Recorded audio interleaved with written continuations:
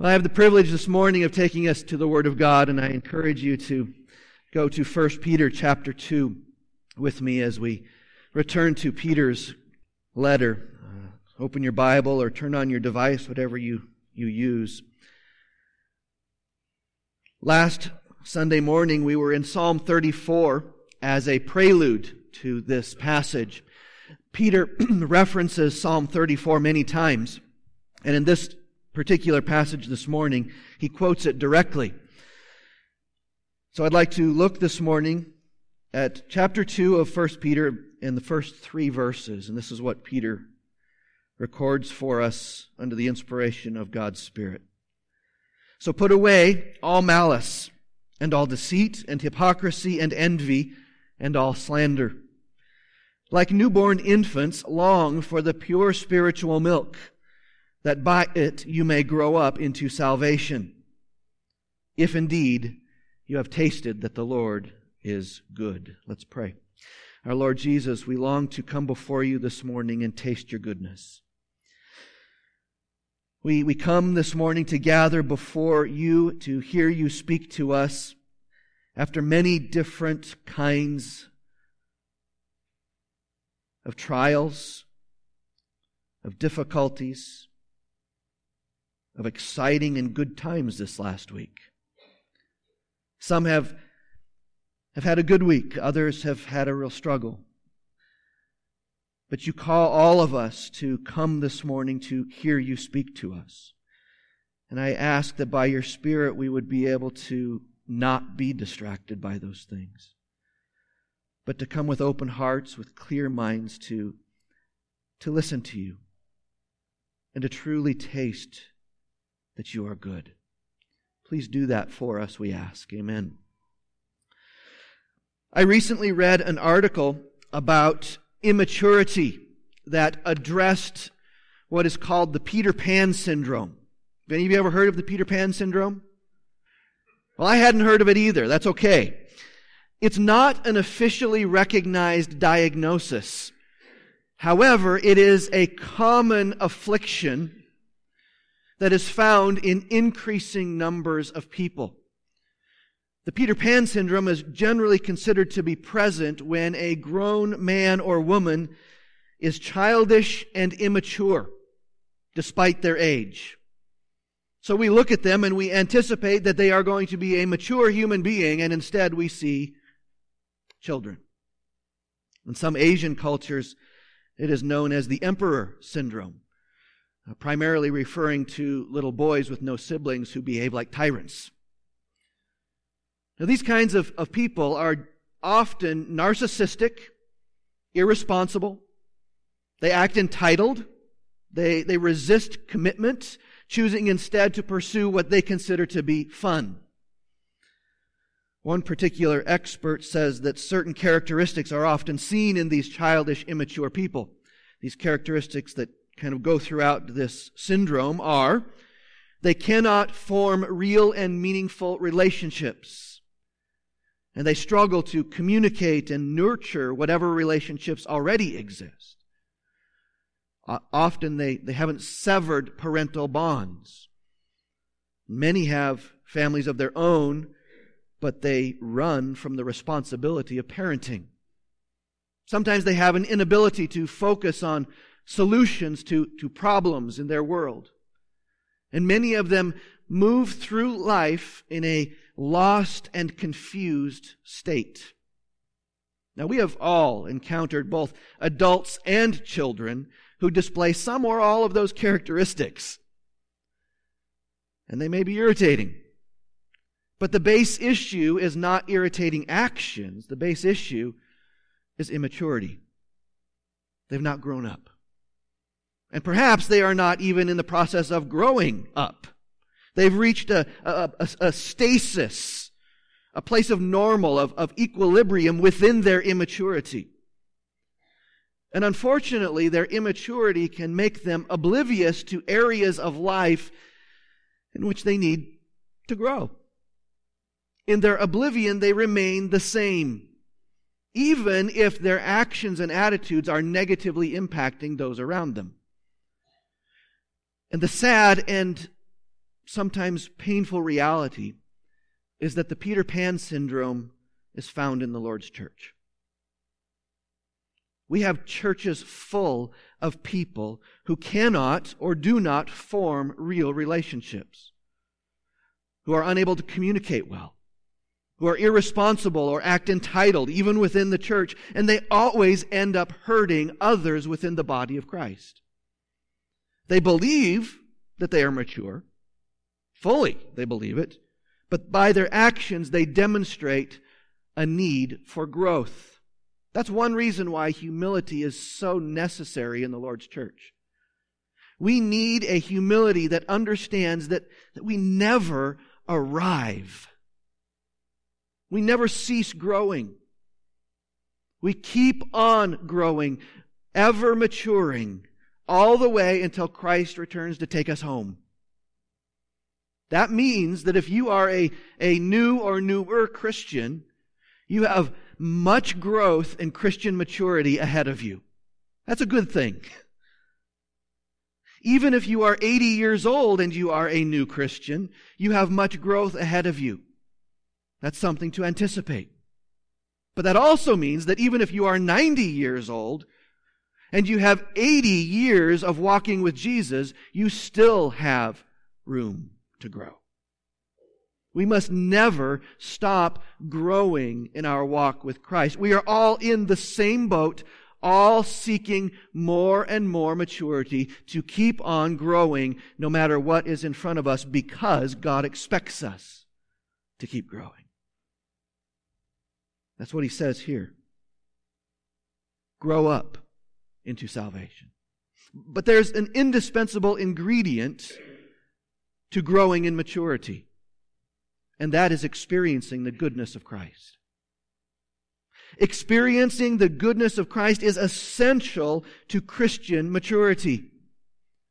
Now, Peter quotes here in verse 3 from Psalm 34 to remind us of the goodness or the kindness, your translation may say, of God. It's Christ's goodness that changes us, that molds us into His image, moving us from one degree of maturity to another. But Peter first mentions roadblocks to maturity in verse 1. He says, "So put away all malice and all deceit and hypocrisy and envy and all slander." Put them away. Put away is a term used of taking off one's clothes to set them aside or to be rid of them. It's a visual image of taking off your clothes and changing them. And in that way, Peter subtly asks us a question about our growth in maturity.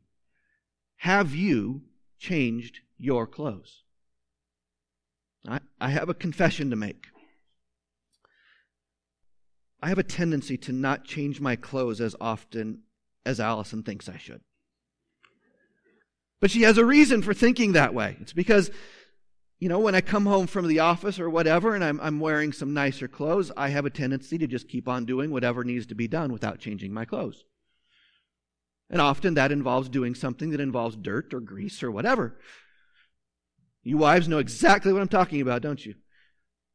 And then Allison ends up spending time and effort to try to get the stains out of my clothes because I haven't changed my clothes. That's a bit of immaturity in me. The sad truth, though, is that many of us have the same habit in the church, just from the opposite direction. We come together, gathering together, fellowshipping together, learning together, walking together, while still having on our grubby, sinful clothes. We walk together with clothes that are stained with our sinful tendencies, and those tendencies end up impacting other people in the body of Christ. Now, the sins that Peter has in mind here are those that are often seen in the heart, in the mind, and in the mouth. The last command we were given is in chapter 1, verse 22, where he says, "Love one another earnestly." That's the last command he gave us. But the sins in chapter 2, verse 1 are social sins. They are sins that come out of our hearts, out of our minds, and out of our mouths against one another in the body of Christ. Meaning, they are sinful roadblocks to loving one another earnestly. We cannot love one another if we are full of malice. It is impossible to love one another earnestly if we are overcome with deceit and hypocrisy and envy, and if we're slandering one another. That cannot lead to love. Now, if you're thinking that you're glad these aren't in you,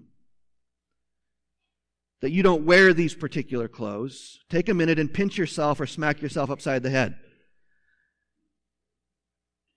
Because we all wear these clothes from time to time. Maybe not continually, maybe not every day, maybe even not every Sunday, but we all wear these clothes. But we are told to put them away. We are told to change our clothes. Being born again to a living hope through faith in Christ necessitates a change in spiritual clothes. You were not holy before Christ. It was expected that you wore grubby clothes. But when we come to Christ, we put them off. We put them off. Now you are children of obedience who are holy as your Father is holy. So on the one hand, there is the assumption that we have changed clothes, that it's already happened. We are no longer clothed in malice, deceit, hypocrisy, envy, and slander. Because when we came to Christ, we put off malice. Malice is a moral evil, especially seen in ill will towards others. It's the kind of feeling that wants injury to come to another person. So instead of feeling the command, do unto others as you would have them do unto you, instead of having that in your heart and your soul and mind, what instead comes out is, I hope you get what's coming. And it doesn't mind if I can help that come along quickly. Malice says, you hurt me. I hope you get hurt. Malice says, go fly a kite and jump off a cliff at the same time. Malice feels good when someone hurts us and then their car breaks down, or their water pipes break, or they get sick. Malice feels justified when something bad happens to those to whom we are opposed. That is not loving one another earnestly, is it? When we come to Christ, we put off deceit and hypocrisy and envy. You'll notice that Peter attaches all three of those to one all, sort of lumping them together. Deceit is taking advantage of another through underhanded means.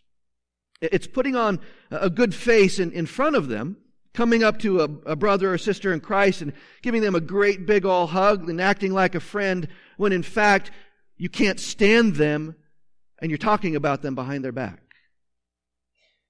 Deceit seeks to get the better of another through cunning and underhanded means, through craftiness and deception.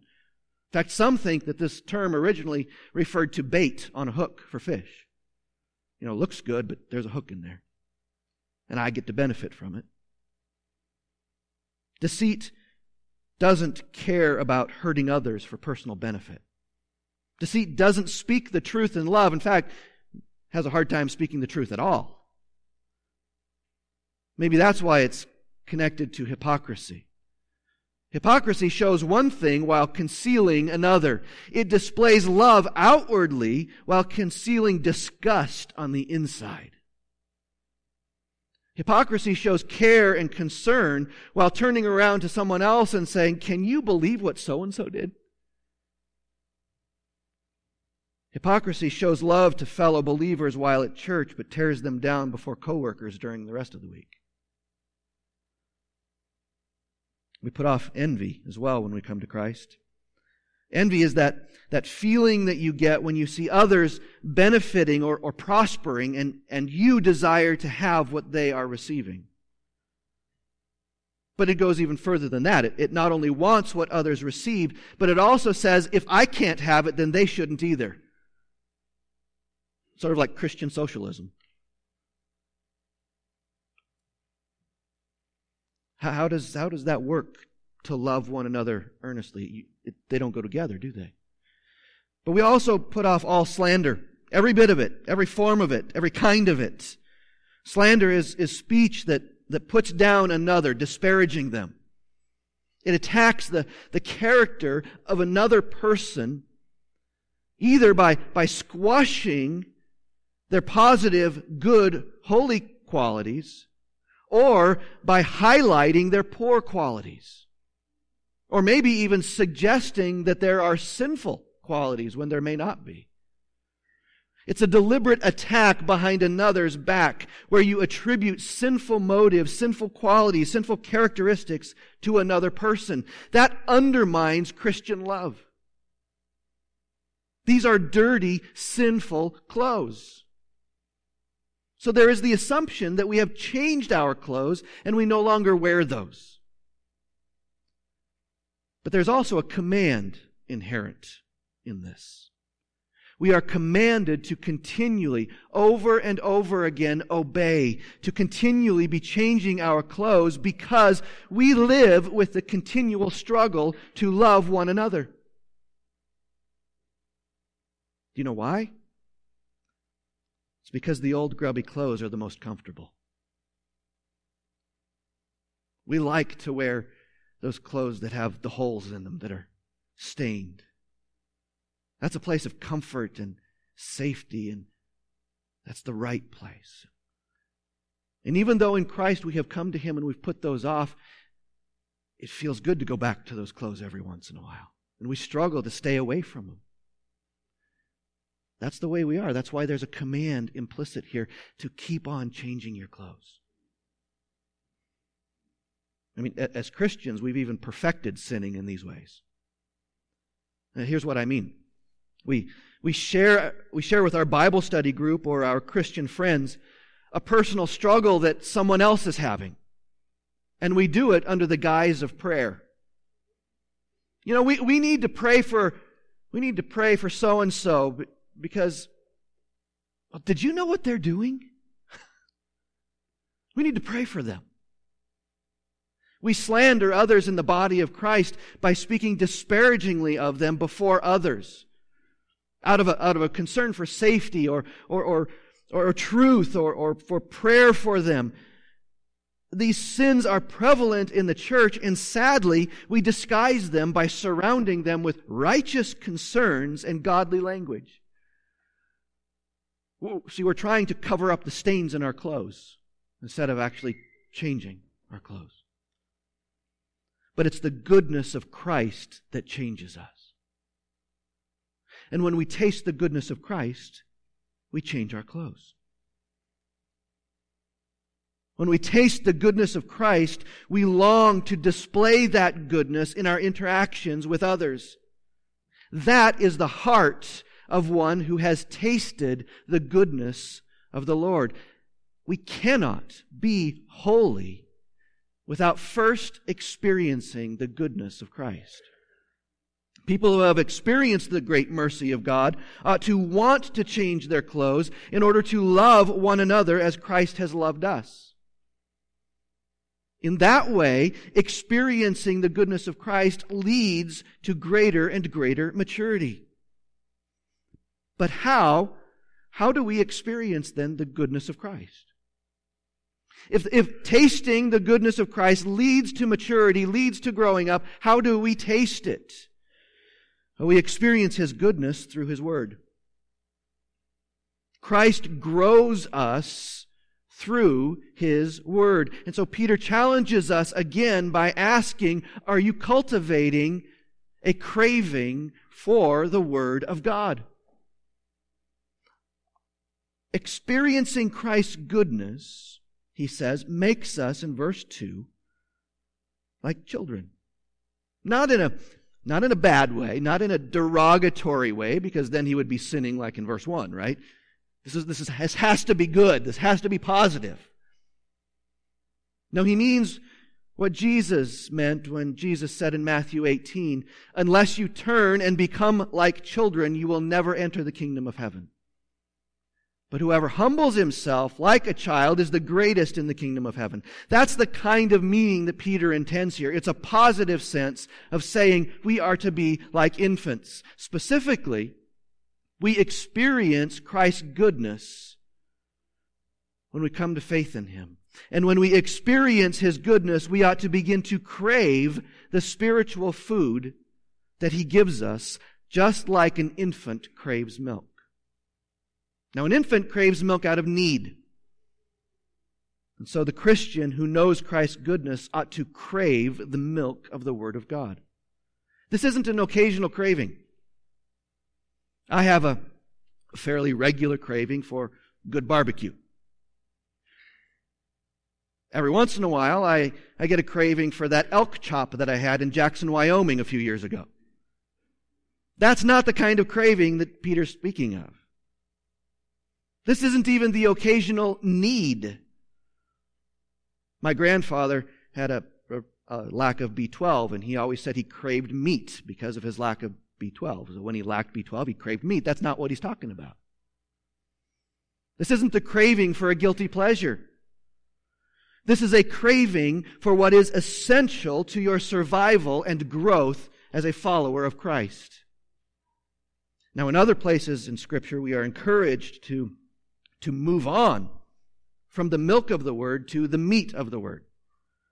But that's not how Peter is using this illustration. Don't confuse the way they're using it. Here, Peter refers to milk as something that is always and constantly necessary to your life. Due to its infancy, a baby craves milk. In the same way, God's children, that's who we are, who have tasted of His goodness, are to crave that which is true or essential to their new nature. That is, we are now new children, children of the Father. Therefore, we are to crave the milk that He gives us. What is that milk? If we go back to the end of chapter 1, it is the abiding and living Word of God that remains forever. Now, an infant will outgrow its need for milk. But the way Peter uses this illustration is such that we will always be infants. We are to always crave God's Word. We will never outgrow our need for this craving. Thus, the need to constantly cultivate a craving for Scripture. It is vital to our very life. The milk, Scripture, causes us to grow up into salvation. The effective agent in our spiritual growth is the Word of God. It gives us spiritual life in chapter 1, verse 23, and here it causes us to grow into maturity. It causes us to grow in grace and knowledge and wisdom until the Lord calls us home.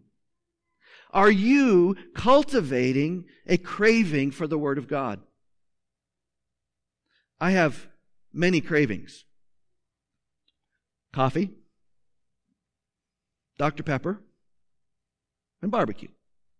I could go on, but those cravings are not necessary to life.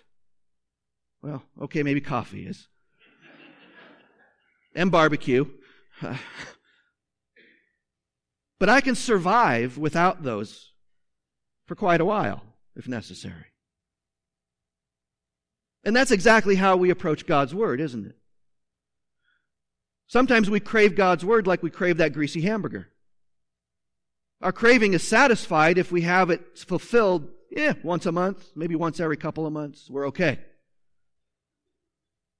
We don't need it all the time. Just once the craving is satisfied, we're good.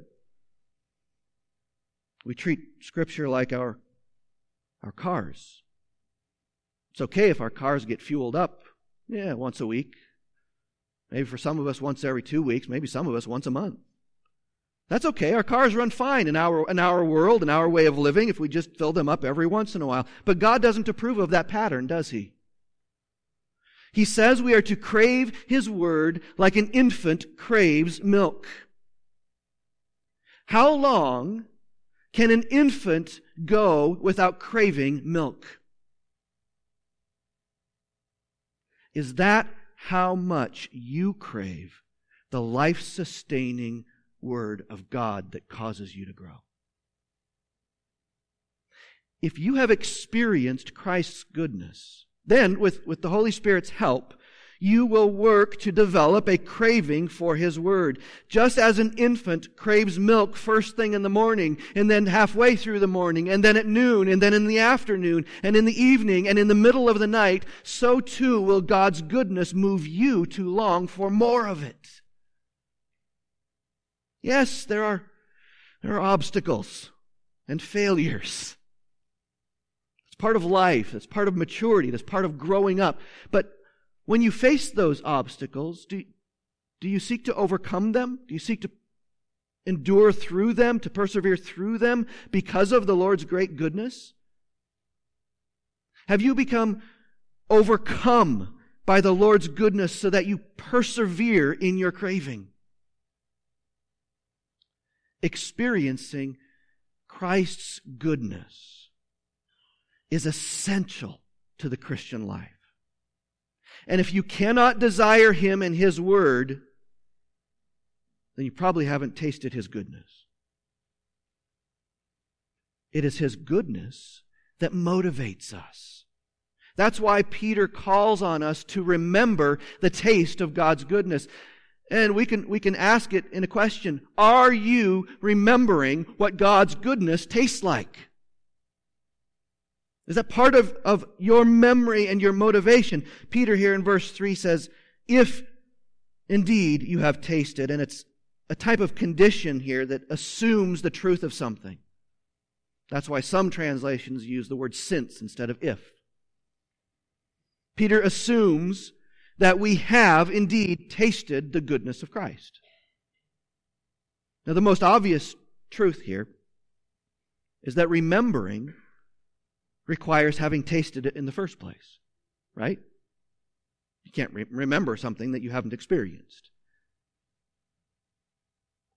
Peter assumes that we have through faith in Christ. He assumes that we agree with his adjectives because of our shared experience. Now, what does that mean? Well, Peter uses all kinds of adjectives in his book. For example, go back to chapter 1 and verse 1. To those who are exiles of the dispersion. No, he doesn't just say to those who are exiles. He says to those who are elect exiles, or chosen by God. He assumes that we have experienced that choosing, that we have shared that adjective. Verse 3 of chapter 1, he assumes that we know what he's talking about when he says, according to His great mercy. He assumes that we have experienced God's mercy, and not just experienced His mercy, but have come to understand, to have tasted its greatness. Peter assumes that we know and have experienced what he's talking about in verse 7 when he says, our faith is precious. Peter assumes that we have experienced the inexpressible and filled with glory type of joy in verse 8. Peter assumes that we have experienced in verse 18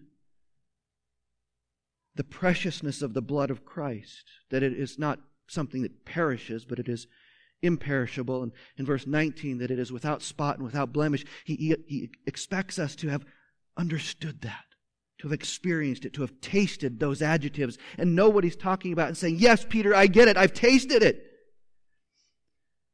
Now, in the text that Peter quotes from Psalm 34, we saw last time that we primarily taste the goodness of Christ in our redemption, in our salvation, in our eternal rescue that comes through Christ. David's rescue in his psalm from human enemies is a picture of the goodness of God in rescuing us from our sin and the death and condemnation that comes with it. Peter assumes that you and I have tasted that goodness, and that is the very first step if none of this makes sense to you. If you don't understand these adjectives, if it doesn't resonate with you, if you have never tasted that Christ is good, then you must begin here.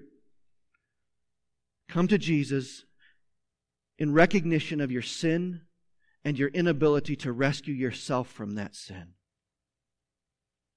And believe in His payment for you. Rest in what He has done, not in what you have done, and that will be the first tasting of His goodness for you. If you have not tasted the goodness of Christ, then it is very likely that you have never come to Him in genuine faith in the first place. Because that is where we begin to taste the goodness of Christ. Come to Him. Taste His goodness. But Peter here assumes that the majority of his readers have already tasted and have already arrived at the conclusion that yes, Christ is good. So he says to you, remember the taste of the goodness of Christ. Remember it so that you are drawn to it again and again and again, and you cultivate a craving for His food, for His goodness, for that taste, for that flavor. Remember His kindness to you. Remember His deliverance of your soul from condemnation. Remember how you ran to Him for refuge. Remember His promise of future grace and how He has given a taste of that already in this life. Most of you know and can quote Psalm 23. The end of that psalm, the sheep, David, says, surely the goodness and mercy of the shepherd shall follow me all the days of my life. You know that, right? It's an unfortunate translation because there's more strength and emphasis there that doesn't come through in our English. Perhaps a better term than follow is pursue. Surely the goodness of my shepherd will pursue me all the days of my life.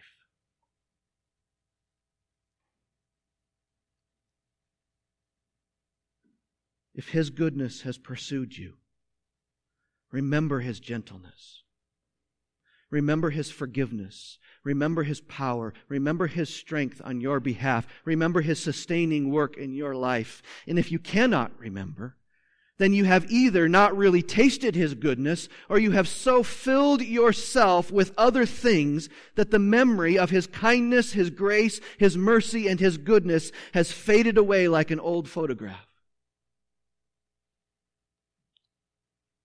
There's an important progressive movement here in this passage. Tasting the goodness is actually first. We cannot change clothes without first having tasted the goodness of Christ. We cannot properly crave His word until we have tasted His goodness and changed our clothes. But when we have tasted His goodness and we have changed our clothes, we will begin to crave His word more and more, and then begin to see and taste more of His goodness. And that will then motivate us and move us to love one another earnestly with a pure heart, and so prove that we are His disciples. Craving is essential to growth as a Christian. In fact, it leads to perseverance and endurance in following Christ. Like David in Psalm 34, we begin to see God's goodness even in the trials of life, even in the pain of life. Peter wanted his followers, his readers, to see the goodness of Christ and to taste the goodness of Christ in their exile. But it's difficult to taste His goodness in difficult and rough times if we're still living in those old clothes, and if we're not craving His word. See, craving leads to Christ-likeness because we become what we consume. Let's be people who crave the Lord of life, who crave the Word of God and become transformed by this Word of life into the image of Christ. First, we taste His goodness in belief. Tasting leads to changing clothes. Changing clothes leads to craving God's Word. And craving God's Word leads to tasting His goodness again and again and again. And by it, we grow up into salvation.